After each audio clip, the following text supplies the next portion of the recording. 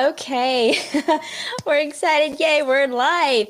Hello, everyone. Welcome. My name is Eva Lee, and I'm here with Awesome Careers. I just wanted to thank you all so much for joining us today. We're going to be spotlighting a new career, something I would say this career is something that many of us know already and is dear to us because we all grew up with one, is a teacher. And I have my wonderful friend here, Linda Tao, who's going to be sharing about her experience as a teacher. Just to give you a quick idea of who Linda is, Linda has been teaching for over 8 years and in the field of education. She actually went to Fresno State, where she earned her Bachelor's of Arts in Liberal Studies and her master's in education with an emphasis on curriculum and instruction. Of all the many hats that she wears, Linda is very passionate about motherhood. She's the founder and host of Circle of Mothers, which is a podcast dedicated to empowering mothers. She is also a mom to 3 boys, a 6-year-old, 4 years old, and a 2-month-old. When she is not with her children and husband, she finds joy in reading and writing. One of the things that Linda wanted to share about also that I think would be helpful for folks to consider is that teachers are not babysitters. Our nation has narrated in the past. Teachers are a powerful force in creating leaders of tomorrow and instilling hope in our future. So we're going to hear from Linda about what it is, what does it take to become a teacher? What type of career is this? So hopefully if you have questions, go ahead, pop them in chat. And again, if you are here with us, whether you're live or or catching us on the replay, chime in. We'd love to hear your thoughts. And I'm curious, did you ever have a teacher that you were fascinated with, where you really admire them for the help that they help deliver in your skills? Did they teach you something? You're like, oh, I just really love that. And I really enjoyed that course. Leah's here with from Fresno watching. Appreciate that so much. And she was there in our last podcast. So if you're interested in learning more about her work and becoming a library, feel free to catch that on the live stream, or I'm sorry, on the replay on YouTube as well. Okay, without further ado, let's jump on in and bring in Linda. Linda, how are you? I'm good, Eva. How are you? Good. All right. We have about an hour. There's a lot of questions. We're going to jump right into it. But hopefully you're safe. I know that we've been having a little storm out here in California, so hopefully everything's well. Everything's perfect. I'd say, the rain, we need the rain. And then, we have sun afterwards. And so my son and I, we've been going out for walks. So it's been perfect. All right. Sounds good. All right. We're going to jump right into it. So tell us a little bit more about yourself. Like, how did you get started into teaching? How did you know this was going to be the career path for you? Or how did you make your way to this career path, essentially? Oh, man, a little bit about myself. I'm always struggling with this here, right? Because I don't talk about myself very often. I mean, we don't talk about ourselves very often, so it's kind of hard to do that. But I think you've captured who I am in kind of in a nutshell with that bio. And so let's see, how did I get started with teaching? I think it's something that I just kind of discovered along the way. I'm smiling because I see one of my students says, "Hi, Mrs. Tao." And so that's a student from 5 years ago, and they're awesome. So yeah, I think it's something that I just kind of picked up along the way. I've always known that I wanted to be a teacher, right? But it's not something that I wanted to do. It's just as a little kid, they often ask, "What do you want to do when you grow up?" And I'd be like, "A teacher." And the only reason why, it's because I love reading. And so one of my favorite things about school when I was younger was going into the library. The librarian would read you a book, and then, the librarian would open the book and just show it to the whole entire class. And so I was like, I want to be that. When I grow up, I want to hold the book and read it to my students and, just show the, pages in the book. And so that's why I thought I wanted to be a teacher. And that didn't really, it didn't really speak to me until later on in college. So that's pretty much, if anyone's watching, the Vanna White of teaching. If you know who Vanna White is, she's the lady from the Wheel of Fortune, and she goes to touch the screen. She does display. But it sounds like that is something like that's how you got into teaching. If you saw someone actually demonstrate what a teacher will look like, whether it be in the classroom or in this case, the library setting. So that's wonderful. We have some folks here. Hey, Chris is watching from Colorado. Hey, Chris, thank you so much for joining. And in a few weeks, we'll have Chris come on. She's going to talk about her work as a choreographer. So stay tuned for that as well. Okay. Now, you mentioned a little bit more, I would say, like, what do you do in this case, teaching for your organization or in the school? What grades, for example, do you teach? What grade levels and what type of students? Mm-hmm. So I work for Fresno Unified School District, and school and repeat that one more time, Linda. I think we didn't hear that. Oh my gosh. Before, can you hear me, Eva? Yep, we can hear you now. Can you hear me? Okay. Okay. Before we do go on, though, the I hear kids screaming in the back. Those are my kids. And so, yeah, I do work for Fresno Unify. I've been working with them for 5 years. I teach seventh graders in a Title I school. So that's what I've been doing. What is my role? I think just everybody knows what teachers do, right? Or that's at least everybody, they think they know what teachers do. And I think when we think of teachers, we think of somebody who is in front of the class talking to students and pretty much just delivering content, whatever content that is. And so that is what I do, right? I do stand in front of a class of like 35 students, and these are 11, 12, and 13-year-olds, and pretty much just teach them science. So I teach science, just general science, right? It's not something that is in depth, like for example, biology, chemistry. So it's just general science. And so that's what I do. It's really wonderful. And I don't think we see a lot of folks in the STEM area or teaching STEM. Traditionally, we'll see a lot more folks in the liberal arts side. So that's really fascinating. And what is it? So I'm curious, as now that we've gone to, we're in the pandemic still, since you moved into, again, also potentially working remotely because of the classrooms, and how do you handle teaching remotely versus in person? What was that transition like? What are some of the challenges you face right now as a teacher when you're teaching remotely? Oh my goodness, it's so challenging. I question, with the pandemic going on and all this online teaching, I'm just like, oh my goodness, this is not why I went to teaching. I didn't go into teaching so that I can teach. Okay, that sounds funny coming from a teacher, but I really didn't go into teaching because I wanted to teach. I went into teaching because I wanted to connect with the kids. I wanted them to have an adult there that they could trust. And so now we're online. I still have about 200 students, and more than half of the time their cameras are off.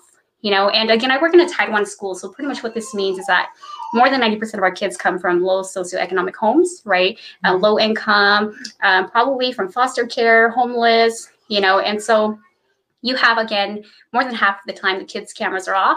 And so connecting with them is nearly impossible. And so it's so sad because I've only connected, I would say, maybe with, gosh, I have 6 periods or 6 sections. So I would say from every class, I would connect with 3 students. And so 18 students out of 200, that is horrible. I think I'm being tough on myself, but I think that's one of the challenges right now, because I think I'm a natural when it comes to connecting with my students, because I love my students, and they probably, if they're listening to this, they're probably like, no, we don't like you, Ms. Tao. But I think that my students love me, and our classroom is always fun. Our classroom is always fun because I always prioritize relationship over content teaching. And so now that, again, we're doing remote learning, it's horrible. So it's repeat that last one right there. I think we just lost you there for a second there. Oh, I just said that it's horrible now that we're doing, it's horrible because can't make that connection. So it's a huge challenge right now. So I'm wondering, because it's such a, do you think this is something that many teachers across the board are experiencing? Is the remote teaching? Definitely, because, teachers, we meet often. We meet like once a week, twice a week. And so we all share the same concern. It really is, oh, the kids don't have the cameras on. Oh, we have this kid who is struggling socially, emotionally, and we can't provide them the help they need. With the cameras off, you actually can't identify who needs support, and not only that, more than 90% of my students have Fs. So that's very sad, very sad. And I'm wondering, what is your thought about the next generation of teachers that they might have to consider? Is this a new skill set they'll have to learn and pick up if they're interested in pursuing a career in teaching down the road, is how to teach remotely, essentially? Right. I would say, fortunately, because technology is such a big thing right now, and I would say, our younger generations are probably more equipped with technology than we are. So I'm not really concerned that if they have to, if this is the new teaching, I'm pretty sure that they won't struggle. They will know all these amazing programs, and they'll know how to handle and deliver it way better than I am. Because what I'm seeing with this is that a lot of our veteran teachers who have been working, for 20 plus years, right, it's a huge struggle for them, because now before my school site, the principal, our admin tried to push technology, right? They tried to push that into the curriculum, and administrators, they're always getting pushback, right? And so some people weren't open to it. They didn't want to do it because you're so comfortable for the last 20 years. Having to try something new, it's very scary, And then this pandemic happened. It's like you don't have a choice, and so now I see them jumping on, struggling. But then the best thing about it is that now many of them are comfortable. And so that's the best thing about it. But yeah, definitely the huge learning curve. Yeah. Yeah. So I would say, yeah, definitely the future generation is to be, learn. Again, I'm not concerned because they're really tech savvy. But again, the difficult part is just the connection. They would have to, if you're going into teaching because you want to teach, that's great. But you have to be more passionate than just teaching. You have to be passionate about the kids that are sitting in front of you, right? Because you can come in with a master's, a PhD, but if you can't connect with these kids, they will not learn anything from you.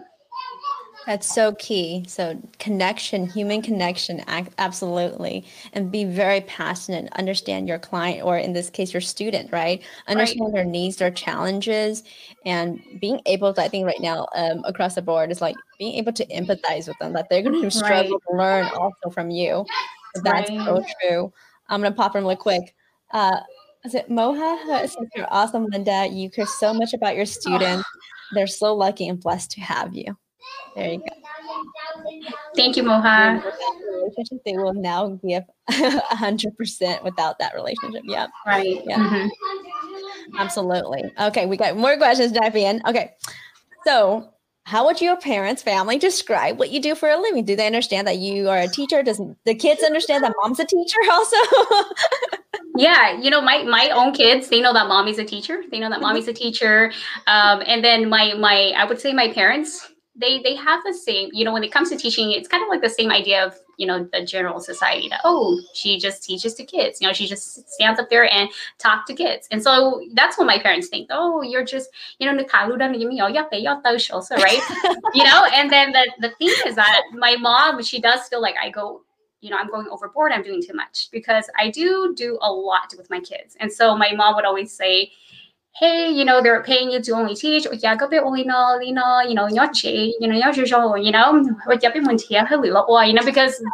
unfortunately we didn't have a New Year this year, but every year I do have a group of Hmong students. We have a Hmong club. And we would go out to the New Year's. I would take them to places, and I would have at least 10 students. And so thankfully, I would have these supportive parents who would help me drive the kids around. And so before, my mom would always tell me, oh, don't do that. Don't do that. They're not paying you for that. Don't do that. And so she thinks that, teaching, all you do is you're standing there and you're teaching. But again, that's not it. Or the other piece is teachers are giving a lot of free work, like your free time, essentially, right? And I think that's the sort of like the horror stories when we hear about teachers is like the cost expense to teach. It's you don't have enough resources in the classroom to give all your students the same resources.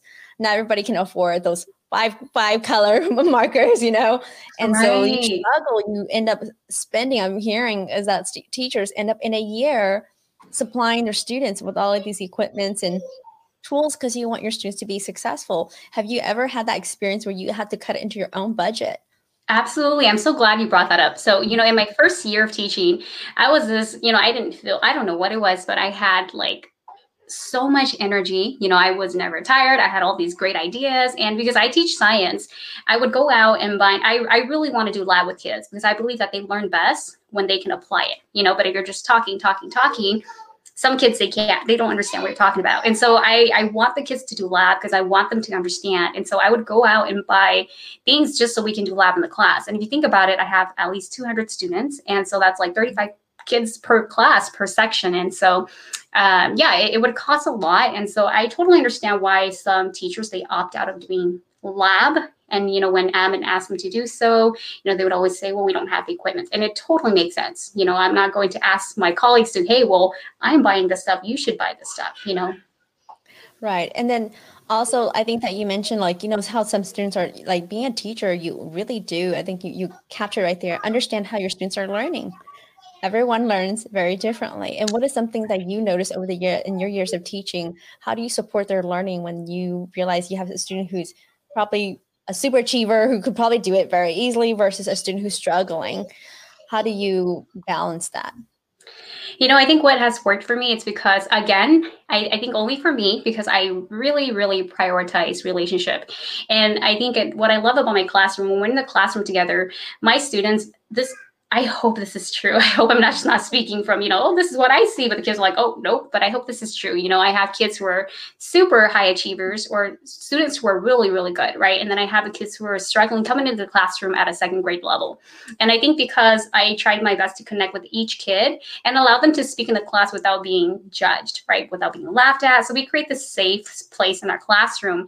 And so I think I'm able to reach to every single one of them, even the kids who are struggling. Eventually, they're shy, but then they start to open up. And I'm not saying that suddenly they have an A+, but they're willing to do the work. They're willing to learn. And so that's I feel happy about that. I feel like we're successful as a class. And so, yeah, it's really hard. But the relationship, again, I think that's what it is that hooks the kid. They know that you care for them. You're not trying to you don't see them as a number. You're not just trying to get them to pass the class so you'll look good. They know that Miss Tao cares about me. She really wants me to succeed. And so they give me their best also. That's really good. And again, that building those relationships is so important. It's very key to the student's ability to be successful, right? And their comfort and being really authentic with you and realizing I need help and I'm willing to learn. That's so good. And I think that goes back to really quick about what do you love about your job, right? What is it that you're like, I just love doing this. I can do this over and over again. When you wake up and you think about your job, does it excite you? Everything for me comes down to my students. It's the students. If so again, because of the pandemic, I'm like, if this is teaching, I don't want to do it because I don't see my students, right? I'm not helping them. I feel like I'm not helping them. Teachers, when I share my experience with my colleagues, they tell me that, you're being too hard on yourself. Like my husband, he would tell me, you're being too hard on yourself. Every teacher, they're experiencing the same thing that you are, And so the best part about my job are just the students, because I'm so grateful that I spend 8 hours of my day, 8 hours or more of my day in the classroom with kids. I'm talking to them, they're talking to me, I'm socializing, we're having fun. And so that's the best part of my job. But again, now with the cameras shut off, and when you call out to them, nobody talks back to you. It's like, okay, all right, I'm talking to the computer. And so, yeah, definitely my students. That's what I love the most about my job. That's so good. And absolutely, I think right now where many people are on the Zoom meetings, right? They're in these long, I would say even for children and youth, to be on a screen for 30 minutes or more is really hard for folks to maintain their attention span. And so I hear the outcry, where right now where parents, I think at the beginning of the pandemic, many parents and teachers were struggling because this was entirely new. And I could see that, it's still a struggle. It's still, you may have all the classrooms available. You may have all the screens available, but there's even issues like, for example, like Wi-Fi, or the computer. Not every student at home has a computer. So the equity access and resources is a challenge across the board. Right.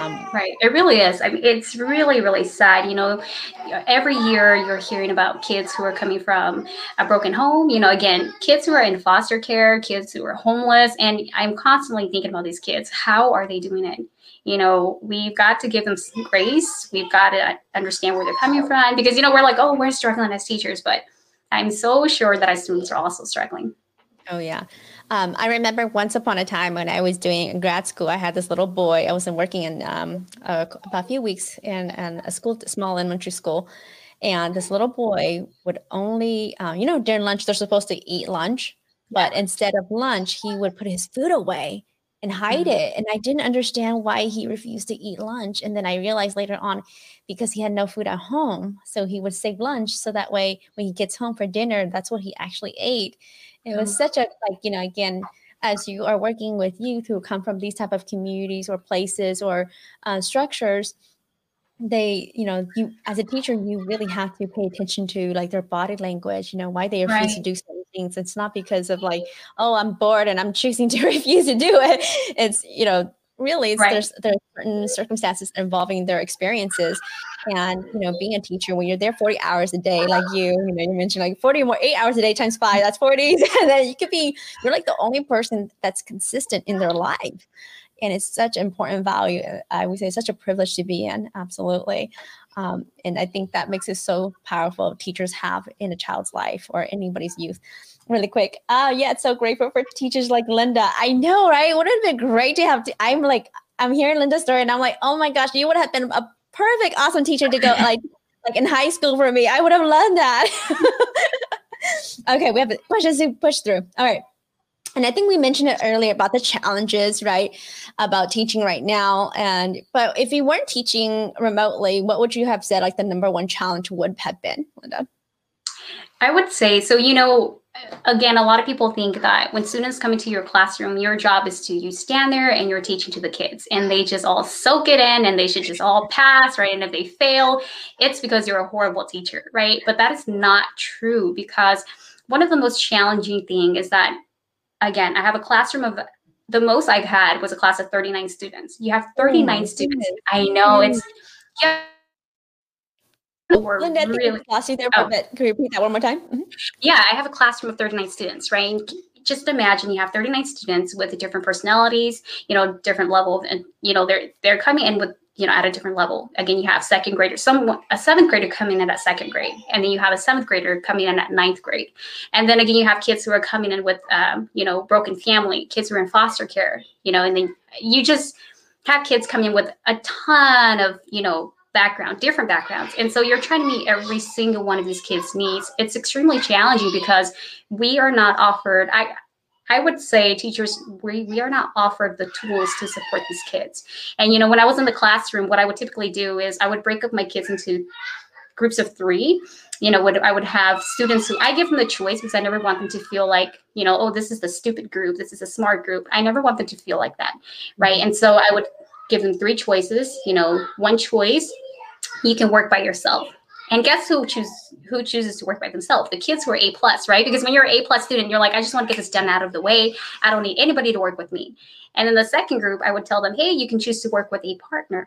And so now, you will have kids who are friends, and typically you will have sometimes you won't have a kid who's really smart and a friend who's, like the goofy one who doesn't really care. But when they work together, then the other one keeps this one accountable, Mm-hmm. And then my third group, I will tell my kids, hey, since you're all going to be working, I will just be available standing here. So I'm going to have a third group. And if you want my help, you can come sit with me. And so this here really allowed the kids to, at the beginning, again, they're very shy about it because they don't want to appear as this stupid group, right? But eventually when they join the group, they realize that, wow, Ms. Tao makes us feel like, we're very included. Ms. Tao gets our work done, and so they all jump in. Even sometimes I want to have the A+ student be like, Ms. Tao, can I just jump in and do with you? Because you guys always get the work done, because we always get the work done before group 1 and 2, the smart groups, we always get it done before they do. And so that's something that I've done, and it's worked a lot, but it doesn't, it's not going to work for every student. And so sometimes I would have to offer after school, my time after school to help them, or even during lunch. And so, yeah, that's one of the biggest challenges. You're just, again, meeting these kids with just different needs. And especially if they throw in kids with, special needs into your classroom, how are you going to meet every single one of their needs, That is the big one. Yeah, that's really hard. And I think you're giving so much of your time. You're giving up lunch. You're giving up after school time, which we'll probably come back at end to kind of ask a little bit more about that balancing hat, of like, how do you be a teacher Monday through Friday, 7:30 or 7 a.m. in the morning, right? And then going all the way until 4 o'clock, and even in some cases 5 and 6, and then also get home for dinner, got to cook for your babies, right? And then getting them ready. Oh, so we're going to come back to that. Save that. That's the mom question. Okay. All right. So now let's talk about the actual skills. And I think you alluded to it perfectly well about, like, for example, like being caring, empathizing with them, right? Some of those skills. But what would you say are other skills that you need to have as a teacher? And how would you build those skills now? I would say that one of the, there are many skills that you definitely need, but I think one of the most important one is organizing, right? You've got to have organizing skills. You've got to be really good at organizing, because again, you have 200 students, you have 6 different sections, and you're teaching, every section is probably going at their own pace, depending on who the kids are in your classroom. So if you're all over the place, the kids will know. And if you're all over the place, they are also going to be all over the place. And so it's so important, to be really good at organizing. So that's just one of them. But you've mentioned one of them. I wanted to say, empathy, being able to empathize with your students, because if you don't, they feel it, they see it, and they will learn from you. It's not because they can't, they choose not to, because they can feel it, And then I would probably say communication also, right? To be able to communicate with your kids, because if you can't, because it seems like it's an obvious skill and it's an easy skill, but there really isn't, right? Because if we take things really personally, right? If a kid, just curse at you and you take it really personally, and the way you communicate back, it matters, right? And if you can't communicate with your kids, it's all going to go downhill. And so I would say communication, being able to organize, being able to empathize. So good. And so now if you're thinking about going to teaching, those are some of the hot tips right there already, how to build the skill set for teachers. Okay, so here we're going for a little fun one. There are world problems that you could solve, right? What would it be? How would you go about doing so? What is it? A food crisis? Is that housing? Right? Besides the pandemic that we're in right now, of course. Right. We have so many world problems, but one that I continue to think about all the time is ending, any sort of exploitation or abuse of kids, our youth. Definitely our youth. That's a world problem that I wish I could just, solve, because our kids I see kids as gifts to the world, right? It's a reminder to human being what humanity is, because these kids are just so innocent. They're innocent. They love so easily, and so because they're so kind and innocent, they often get taken advantage of, right? Some kids get taken advantage of, and then it's just so heartbreaking for me. And so I wish I could just end, again, exploitation and any sort of abuse towards kids. Very good one. I like that one a lot too. Okay, let's turn back to the times, the hands of time a little bit. You can go back to this 18-year-old you who's just finished high school. What would you tell him or her? Oh man, if I could write her a book, I would, because man, she was in a dark place. But yeah, if I could write her a book, I would. But honestly, I think I would just say, Linda, say it one more time, because we just lost you there again. I would just say, just do it. I would tell my 18-year-old self to just do it, because I think during that time, you're often comparing yourself to your peers, like, oh man, she's so smart. Oh man, she's so pretty. Oh man, this and that, this and that, this and that. And so it kind of holds you back. But if I could, I would just tell her to just do it, because you will never know until you do it. If you like that boy, just do it. Ask him out. Just do it. If he says no, whatever, right? Because in 20 years, guess what? It wouldn't even matter anymore. So I'd say just do it. Yes, that's wonderful. Just do it. Yeah. Okay. We're kind of coming down to the minute. So folks, if you have questions, feel free to pop them in chat. This is our only time with Linda. So please, if you have questions, go ahead and put them in chat. Now, if you weren't working in this role, you can explore another career, right? What would it be if you weren't working as a teacher? What do you see yourself doing? Don't think of the money, what your husband's going to say, or what your kid's going to say, or the education required. What would it be? I would say I would definitely do coaching. I do want to give a shout out to Yangi Lore. I don't know if she'll see this, but she has inspired me. I didn't know anything about the coaching world until I met Yangi. And so I would definitely do coaching for mothers, because again, I think for me, everything comes down to kids. I feel like if mothers are given the right tools, a space for them to really, really gather themselves and express themselves, our kids, we would have all kids that are loved. All kids would know what love is. We wouldn't have kids who turn out to be serial killers, or that's a bad example, but I'm serious. I would do coaching for mothers, because if we have great mothers, then we're going to have great kids. That's really good. Yes, and Yang is a inspirational. Love her. She does amazing work as a coach too, so check her out too. Absolutely. Okay. Now, as a person of color, right, have you experienced challenges in the workplace, either because of your race, ethnicity, gender, age, or other barriers? How did you go about it? And maybe if you didn't experience any, what would you say to someone who did experience that in the workplace as a teacher?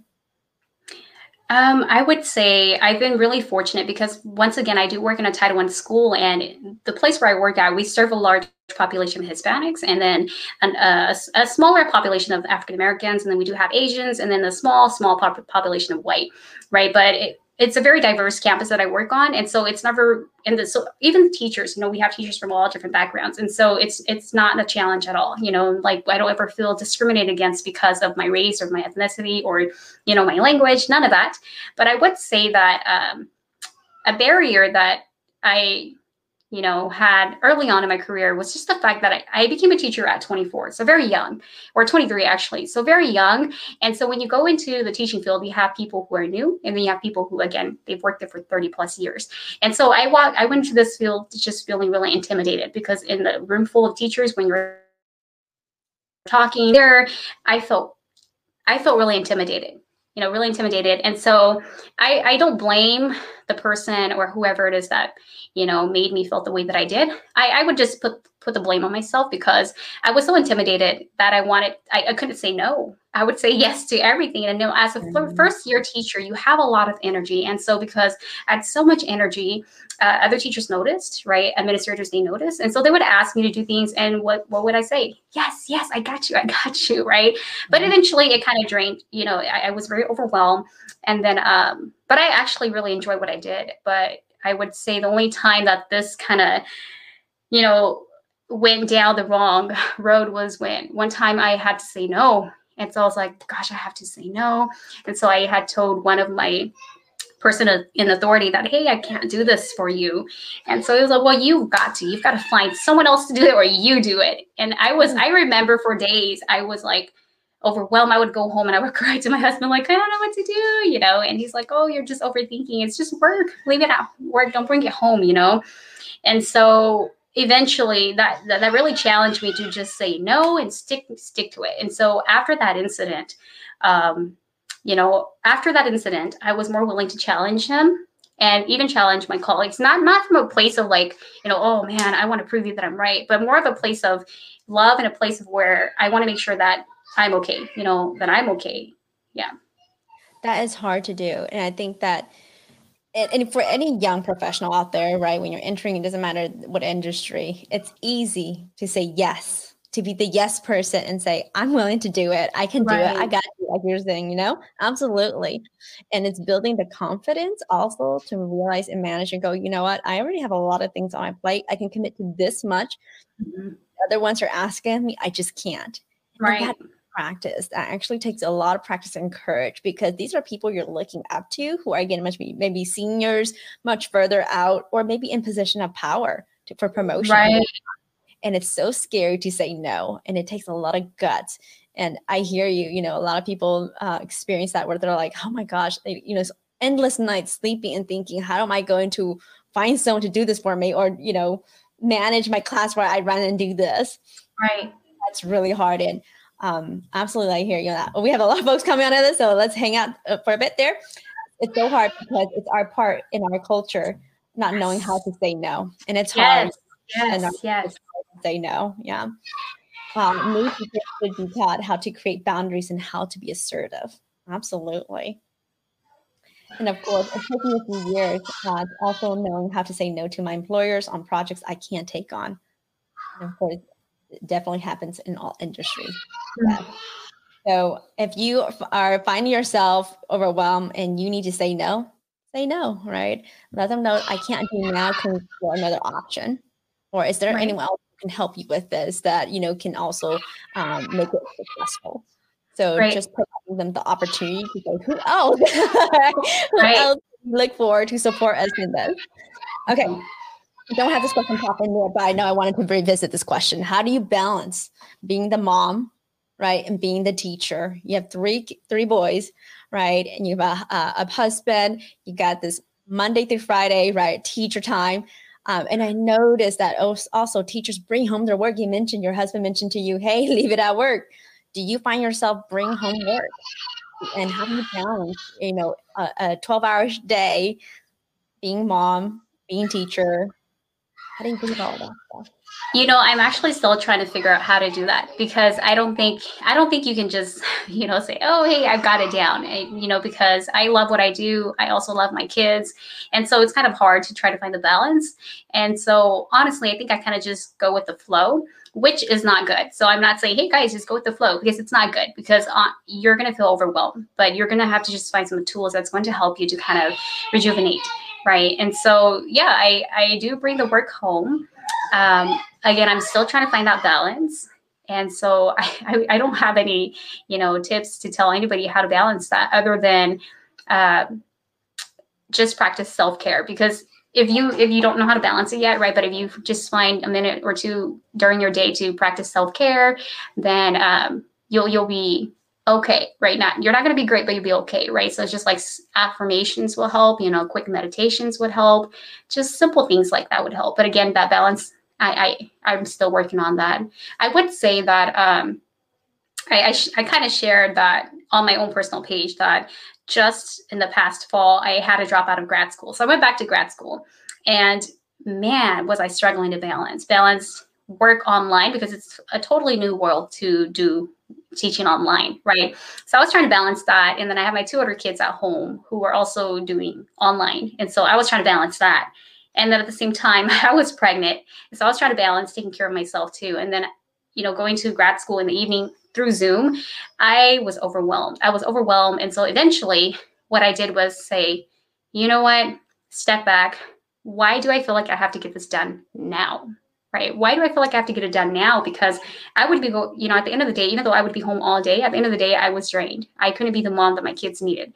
And so I had to tell myself to step back and just say no, and that put it on pause, and that I would come back to it later. And so again, I don't know how to balance it yet, but eventually I had to step away from something that is not a priority. That's so good. I mean, that's especially in the field of teachers. And you mentioned self-care.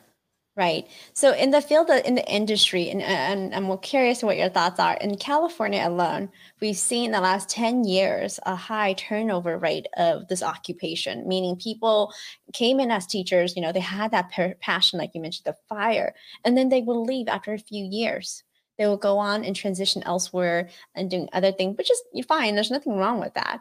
But I'm wondering, what do you think contributes to that? Why do we have such a high turnover rate of teachers?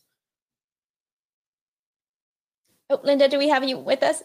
I think you might be frozen for a tad bit there.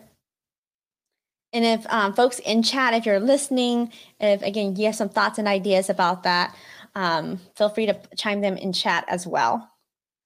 It looks like I was just saying that Linda makes it look so easy. Oh, we just lost Linda there for a bit. I think she'll try to log back in. I think she's having some Wi-Fi issues today with our storm that we just had. A lot of folks had lost electricity and Wi-Fi, so she'll try to hop back on.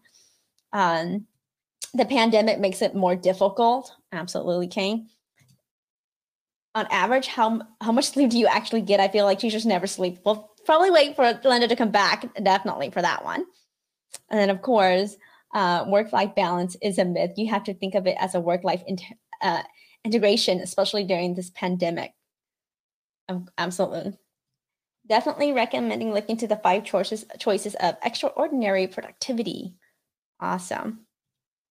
So the reason why I posed that question earlier is because what we've seen, I think, within the last while right now in like the education industry is that we do see a high need for teachers, especially in the Central Valley too, where again, it's not, I tell folks, it's not that when you're coming on as an early teacher, a young professional, many folks don't stay in the Central Valley very often because it's not, where many young professionals like to spend, their cool days and chilling and things like that. It doesn't have a high attraction rate. That can be one thing. Same with other industries too. It's not just the education. The other ones also contributing factors is salary. And all honesty, it's salary, right? And there's nothing wrong with you saying, I want more, or I want to be compensated more. And I do believe that, we should compensate our teachers more. Absolutely. They add such good value, as in the classroom to the children, the learning, the things that they have to do before, after lesson planning. And so definitely, I would love to see in the educational industry where teachers are being compensated much more. We know that they spend their own money, their own time doing above and beyond the normal work duties. So absolutely. And Krisha, self-care is everything. Sometimes you just have to take the step and take back and take care of yourself. Absolutely. Okay, we have Linda coming back in. Hey, Linda, are you back in? Yes, I am. Sorry about that. It's okay. I'm glad you're able to connect again. And we were just, folks in chat were just chiming in a little bit. I want to make sure you also got a chance. Yes, folks ask, on average, how much sleep do you actually get? I feel like teachers never sleep. Fortunately, my husband, he only needs like 4 hours of sleep a day. So He's so lucky. Yeah, exactly. So because he chooses to live that kind of lifestyle because he stays up pretty late and then he only gets 4 hours of sleep, but he runs perfectly fine on 4 hours of sleep. So that really allows me to sleep in on the weekends. That's so cool. Love that. I think, we're just saying like, yes, self-care. And I was just mentioning about like, like what contributes to the high turnover rate of teachers. We see over the last 10 years, young teachers will come in and then they'll work. And then after a few years, they'll transition out. Yeah. Have you experienced and seen that within your own school districts or school sites? I have not, just because my school site, right? Just my school site. I think me and one of my colleagues, we both went in together. We were in the same cohort. We graduated, and then we were both placed at our site. And so the two of us, we were both the youngest. And so we kind of stuck together. He's exceptional at what he does. So he kind of moved away only because he wanted to go into like more of a leadership position. So he's still working for the district, just at a leadership level. And so I haven't experienced that yet, but I've definitely heard, veteran teachers, they would always tell us things like that, don't overwork yourself because, as a first year teacher, again, we don't really find that balance. And we're kind of like, hey, I have all this energy and I want to do whatever I want. So a lot of the veteran teachers, they always tell us, hey, you want to take a break, slow down a little bit. You've got plenty of time, slow down, spend time with your family. So they would always tell me things like that. And, they would let us know that, hey, you've got these teachers that they've worked here, and then they would transfer out to a different site, or they would just leave the district entirely because they were too stressed out. We have some, oh, dang, your husband is MVP. Well, I'm wondering also, like, do you, when you, as a teacher right now, are you experiencing like, is there anything else you would have loved to teach, or is there anything on your horizon that you're like, you know what, I want to grow as a teacher in doing this in the future? I'm curious, what would it be? Yeah, I really, really enjoy what I'm doing. Honestly, as long as my students are still there, I will continue to do what I'm doing. But I've considered going into admin just because I want to experience what it's like from that perspective of education, right? And I want to see if I can actually make changes for kids outside of my classroom, make some impact outside of that. Because, as much as I want to do things as a teacher with my students, sometimes we're limited, right? We don't have equipment, or sometimes you just can't because the district has to meet a certain number of things. And so we're kind of limited as a teacher. And so I kind of want to step into that position just to see what it's like. Okay, that's good. You can. And so, folks, we're going to hear Linda run for school board member one day. Oh my goodness. But you should. You should. I would vote yes. We'll see. We'll see.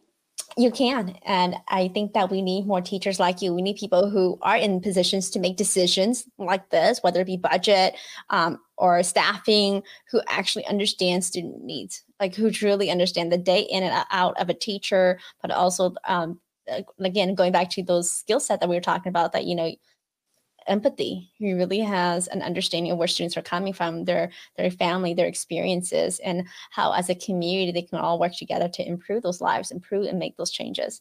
Right. Now, Linda, I know that besides mom, besides being a teacher, what you are also, we mentioned earlier, the host and founder of A Circle of Mothers. Tell us more about that. How did that really come into fruition, and what is your vision for it going forward? Yeah, so Circle of Mothers is a podcast that I started back in 2018, and it kind of just came about because it kind of ties in with what we were talking about earlier, where I didn't know how to find the balance between being a mom, my work, and being a wife, and just being a person, right? Just being myself, because, I'm always doing other things. And so because I can't find that balance, sometimes I'm pouring from an empty cup, and that's not really good, right? I'm pouring from an empty cup. My kids, they feel it, they see it, and so they start to act out the way I do. And so that's when I started reflecting and realizing that I need to work on this part of my life, being a mom. And so I also realized that there are other moms out there that are also struggling, right? They're also struggling because we don't really have platforms for mother to speak. When we think of moms, or if you just look at social media or just any sort of entertainment or any sort of, if shows or whatever it is online, everything, right? You'll see that mothers display as this happy, awesome role. And that's not really true. And if you speak against that, it's like a taboo, where it's a taboo. It's like, well, you're a mom, you're supposed to be self-sacrificing. you know. And so thinking about all these things, I came up with the idea of a podcast where I can just gather mothers and just kind of share, right? Just kind of share, because we all want to be able to talk about it. We all want to be able to share about what we went through, you know, and we want to inspire, or we want to support other mothers as well. But I would say I really started this podcast really for me, because I really wanted to improve. I really wanted to learn from other mothers. And then at the same time, again, I started to see that other people needed a podcast like this. So that's great. And again, if you're interested, go check out Linda's work over at Circle of Mothers. But where can folks find you, Linda? Where can they find this podcast? It would be on Facebook. So if you just go on Facebook, just type in Circle of Mothers, it would pop up on there. Wonderful. And I think that another, again, and you're saying like, absolutely, when you're a teacher, whether it's now or later, you know, you got to do self-care, you got to do all the stuff. So that way you're taking care of yourself. You know, you're in a classroom, like you mentioned, you can be in a day where you're working in a classroom of 19 students to 39 students, right? And you're juggling multiple hats. That's huge. I don't think teachers, a day is a light day. Like, as in like, oh, you know, it's going to be an easy day. You know, all the kids they're going to ace all their exams. Right? I don't think that teachers actually experience that. If they do, it's very rare. Every day is, you know, teaching is probably, I would say, very challenging. It's a mix, but it's also can be potentially very rewarding. I work with a lot of students as well, but of course, much further along down the road with the university students. And we have, every time a student says, I want to go into teaching, I'm like, great, awesome. Have you done any teaching experience? Did you ever tutor? Did you ever babysit? Any experience at all working with kids and youth? No? Great, you're going to sign up for one. So I will have them go to the local, you know, communities, local, wherever, you know, a school district that's nearby where they live, go volunteer to be a teacher's aide. Half of them will come back and say, oh my goodness, I love it. It's wonderful. It's my calling. I knew this was the path for me. It's exactly what I want to do. I know the next step. I'm going to go get my credential, go work on my master's, come back and teach at, you know, whatever city or school district. I'm like, great, awesome. Other half of the students will come back and go, oh, that was horrible. I'll never do teaching. This is not, like, the kids were peeing in their pants. You know, you have the whole, or like the realization that these are going to be, I'm like, good, you discover you're not going to be a teacher, and that's okay. Right, right. Because if you don't have, again, like those skill sets, like you were mentioning, like the empathy is so important to connect with students, then this is not going to be the career for you, and it's okay. But there are other teaching related roles out there that might be helpful, like, again, like other administrative roles in the education industry. But not everyone has, I tell folks, it's just like the doctors, not everyone has the hands, right, to be in that profession, and that's okay. But there are many other professions. And yes, the teachers are the front facing. They work directly with youth, and so you have to, you know, empathy, understanding, communication is our skill set. I would say that every teacher should have. Mm-hmm. Okay, we got to jump down to a quick. ARC Season John checked out Circle of Linda's podcast, Working for Mothers Learning about work-life balance. Okay, wonderful. All right, so we're coming down to the last questions here. This is the last one. What are the 2 career tips that you would like to share with job seekers, whether they are potentially going to teaching one day, or maybe they have some teaching experience already? What are some of the tips you have for them if they're interested in becoming a teacher?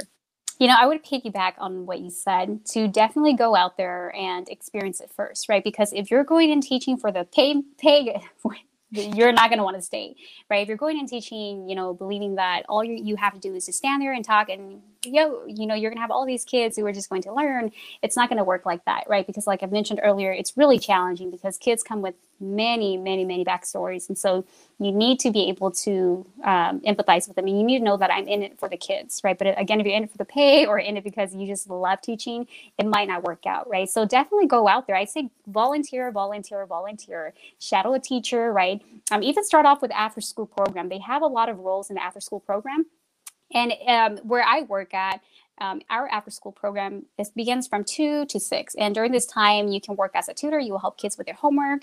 And, you know, they do a lot of disciplining as well in after school, right? Because especially in my site, again, these kids, they typically stay after school because mom and dad work very late, you know, or they don't want to go home. And so they are there. So you're working with kids that are really challenging. And so go out there, volunteer, get a job that will probably introduce you to the field, have a better idea, and see if you can work with kids. So if you can work with kids, then you can teach, right? If you can't work with kids, you cannot teach. So that's one advice I would give.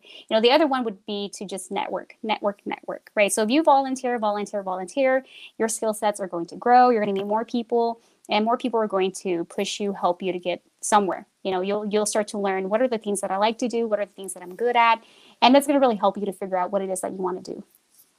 That's so good. And absolutely, so teaching and getting that experience, direct experience with youth or kids, and of course, networking. Absolutely. That's so wonderful. I know our time is wrapping up here with folks. Oh my goodness. Like I mentioned, oh my God, an hour goes by so fast.